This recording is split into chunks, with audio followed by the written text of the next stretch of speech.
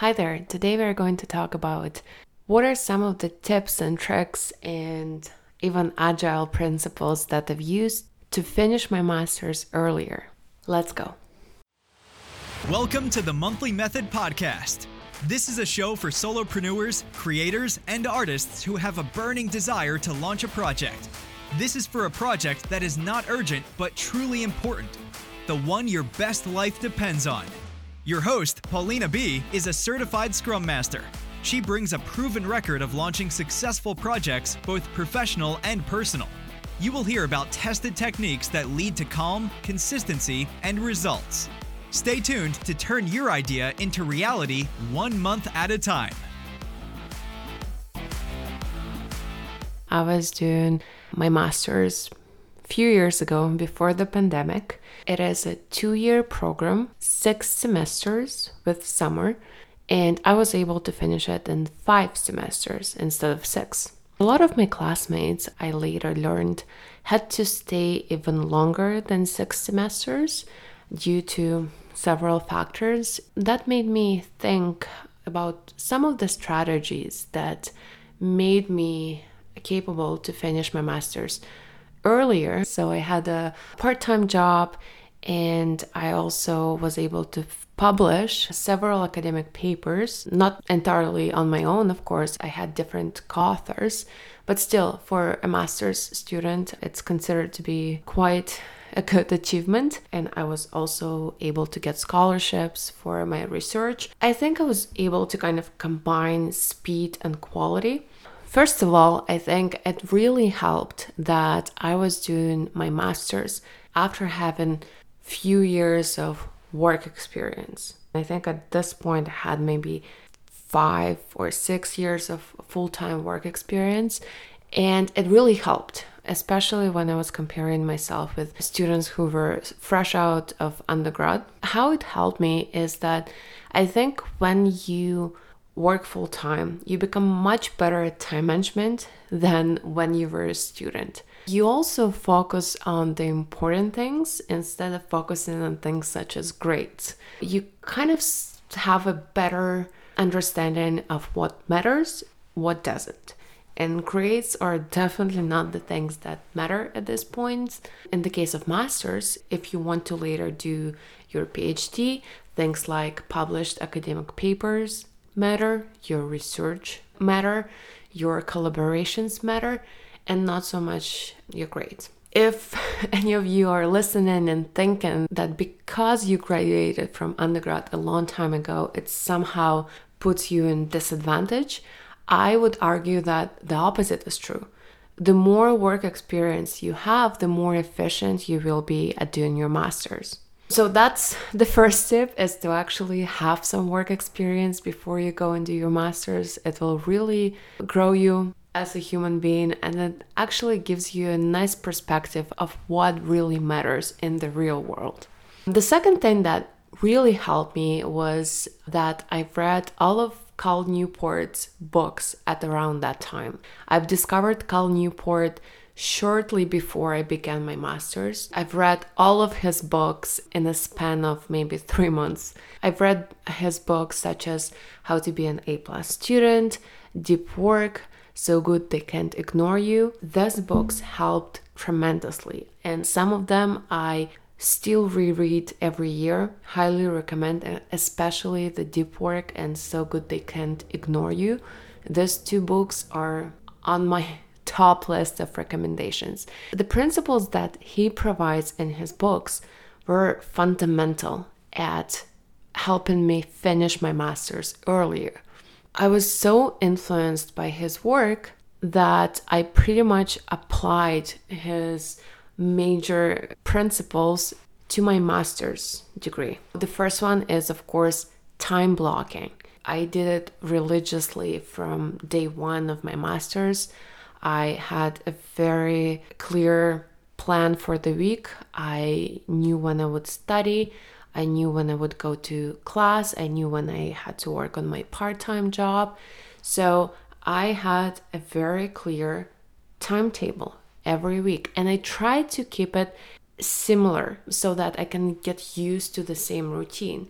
I like to do all my deep work in the morning. Before lunch, I would have maybe 3 hours of reading or maybe doing some writing. When it was time to write my thesis, I would basically do the hard academic stuff early in the morning. I would go to a coffee shop. I had like a selection of 3 that I would just rotate. I would go to one on Monday, then to another one on Tuesday, and I would kind of keep the same routine.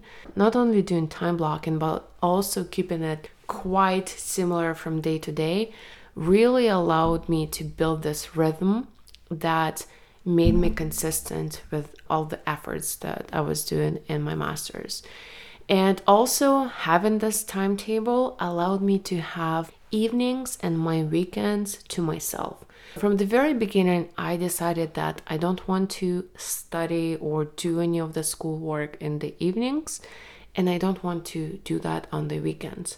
I want this time to myself, to go see my friends, to do things that I wanted to do and not have to think about school. That actually allowed me to recharge and do some quality leisure activities that later on led to a more productive week. Another principle that I have religiously adopted from his books was the dislike for social media. And almost for the entire time I was doing my master's, I didn't use Instagram, so I quit Instagram. I know, such an audacious thing to do these days, but I really needed to do that. The reason why is when I started doing my master's, I had to read these academic papers. And it's been 5 to 6 years since I've read the last academic paper in my undergrad. And I couldn't really read them. I would read them, but then my brain was not capturing all the ideas. Somehow it was very difficult for me to read this difficult information.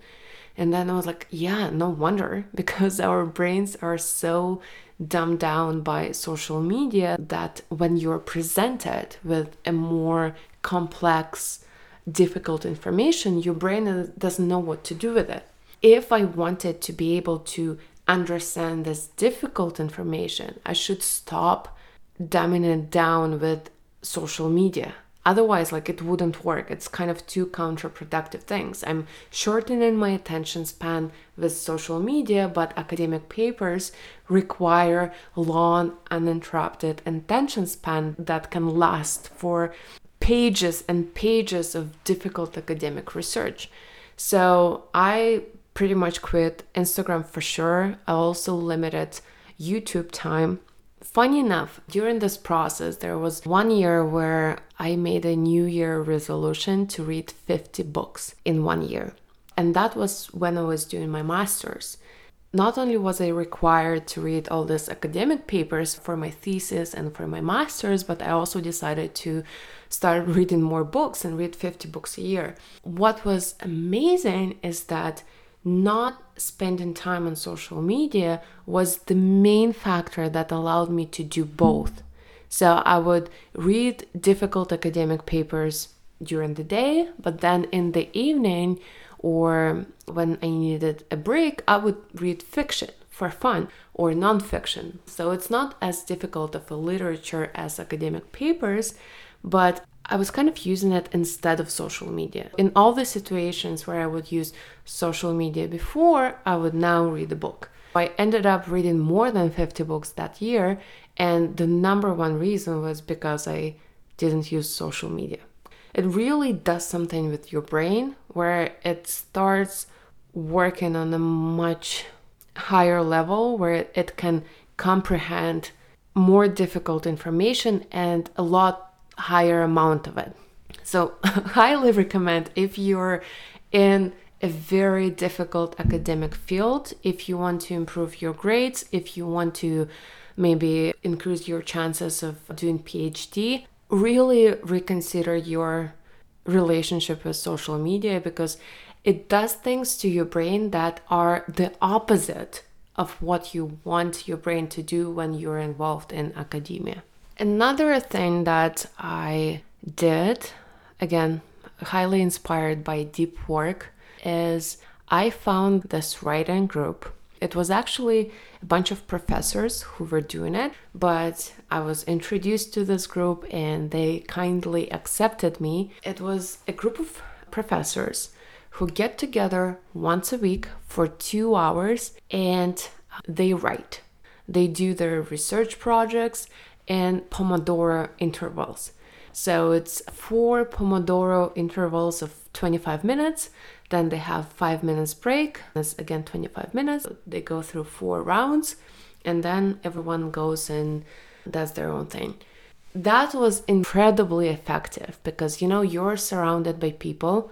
You know that all of them are working on their research, on their proposals, whatever they have to do. Because nowadays, professors, they also have a lot of distractions, a lot of admin stuff that they need to focus on, emails and all that stuff. It's very hard for them to actually carve out the time to do their research, to do the writing, to proofread, to do the research stuff.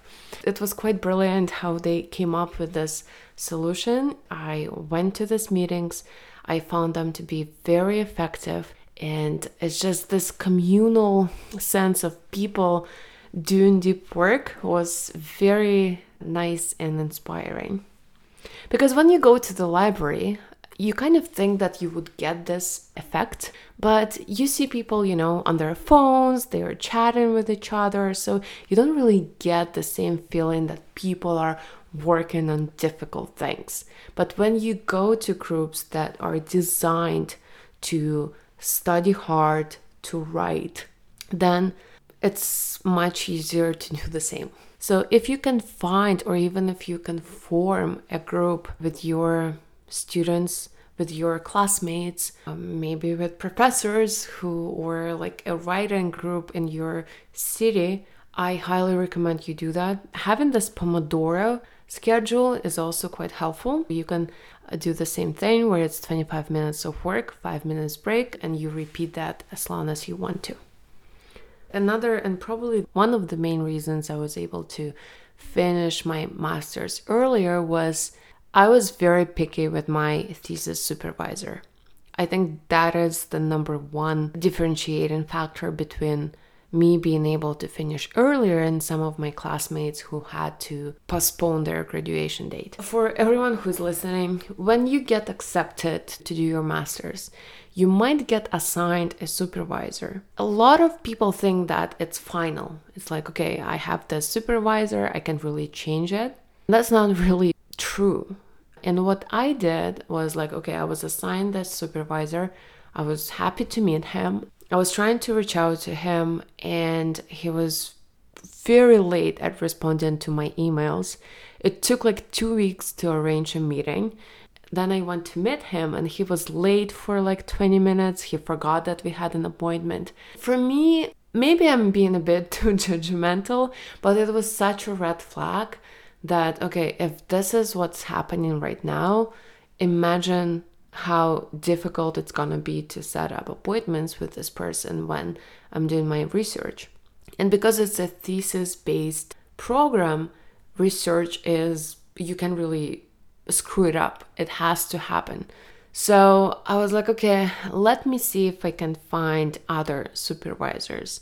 I went and I researched, and basically, to be quite honest, my main criteria was how organized a person was and his or her track record of previous students and kind of like what results previous students got with this professor.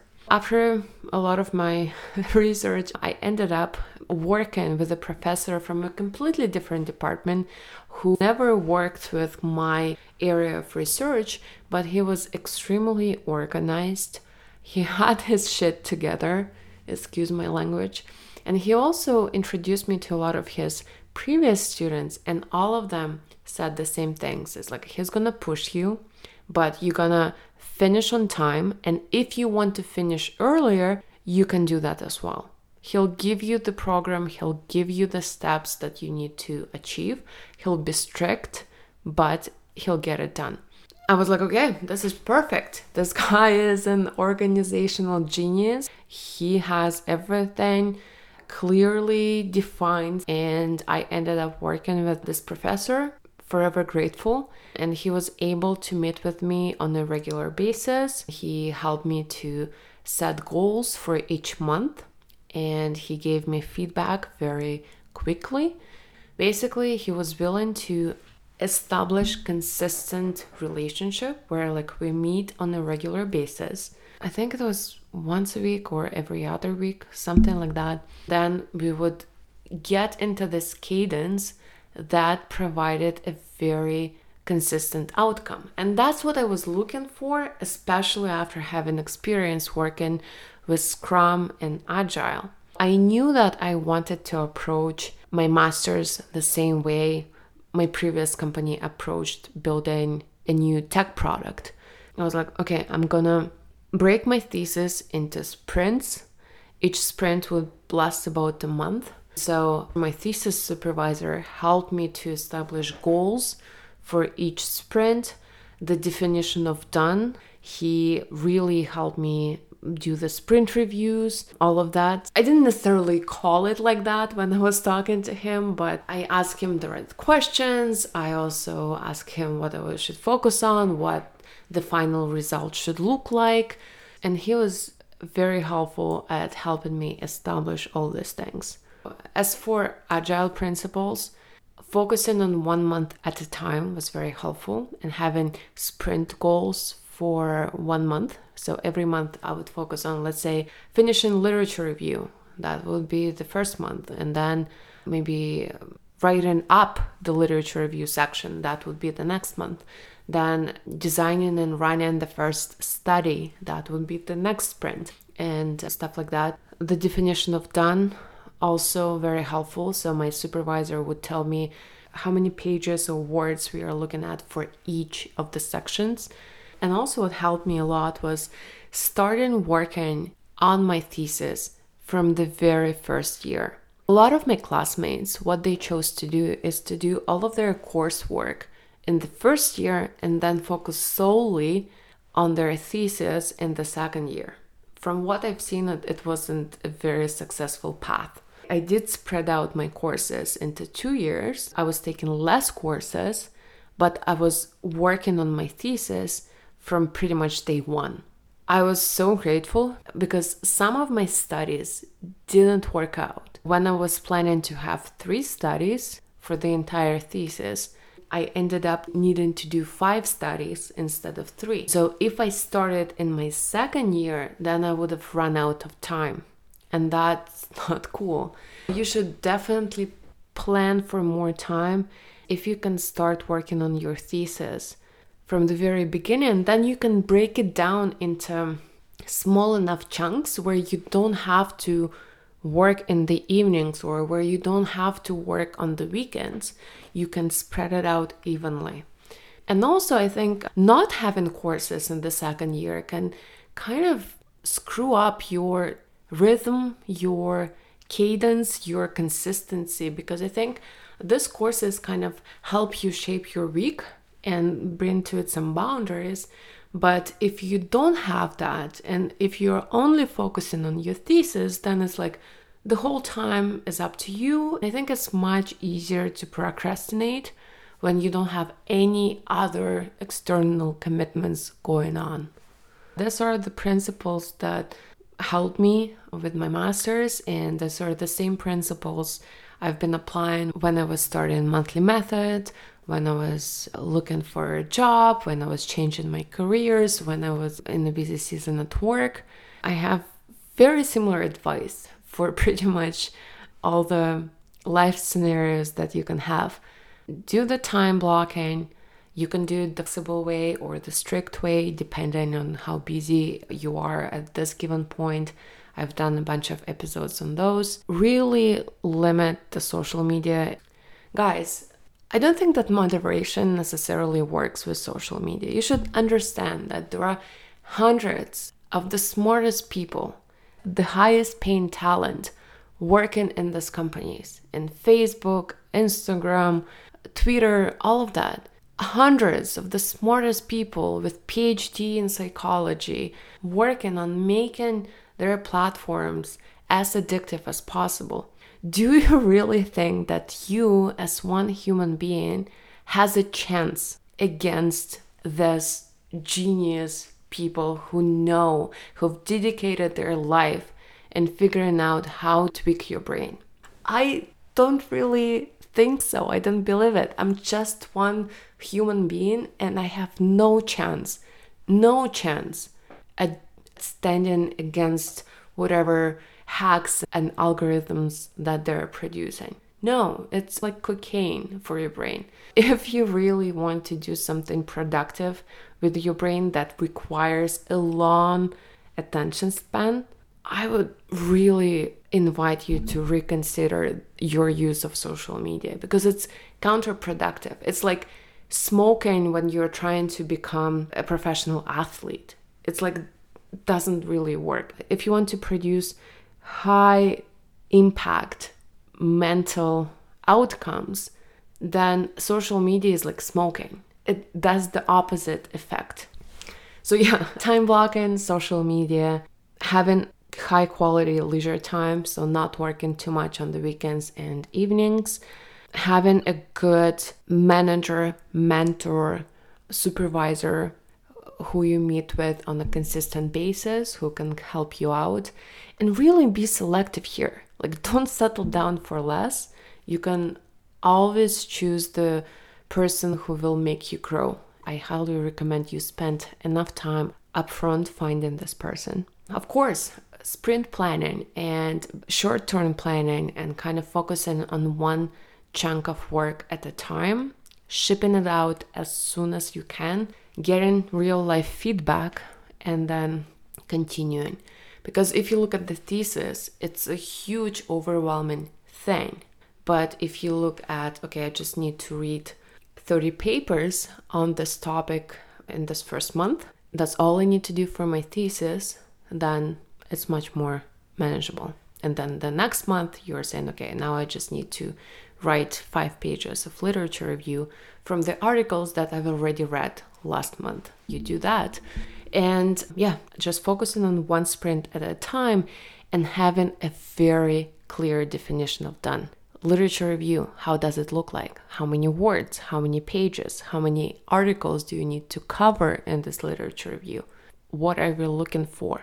If you don't know, if your thesis supervisor doesn't help you, go and do some research on your own. Find successful graduates, look at their thesis and see how they've done it and copy the same strategy. Why not? Okay, so that's what I wanted to share with you today. If you want to sign up for the upcoming sprint, go and check out monthlymethod.com/enroll. Otherwise, have a great week and I'll talk to you next time. Bye. Thank you for listening to this episode. If you want to ask a question, leave a comment, or share something interesting, please use the link provided in the show notes. I look forward to hearing from you and answering your questions in the upcoming episodes.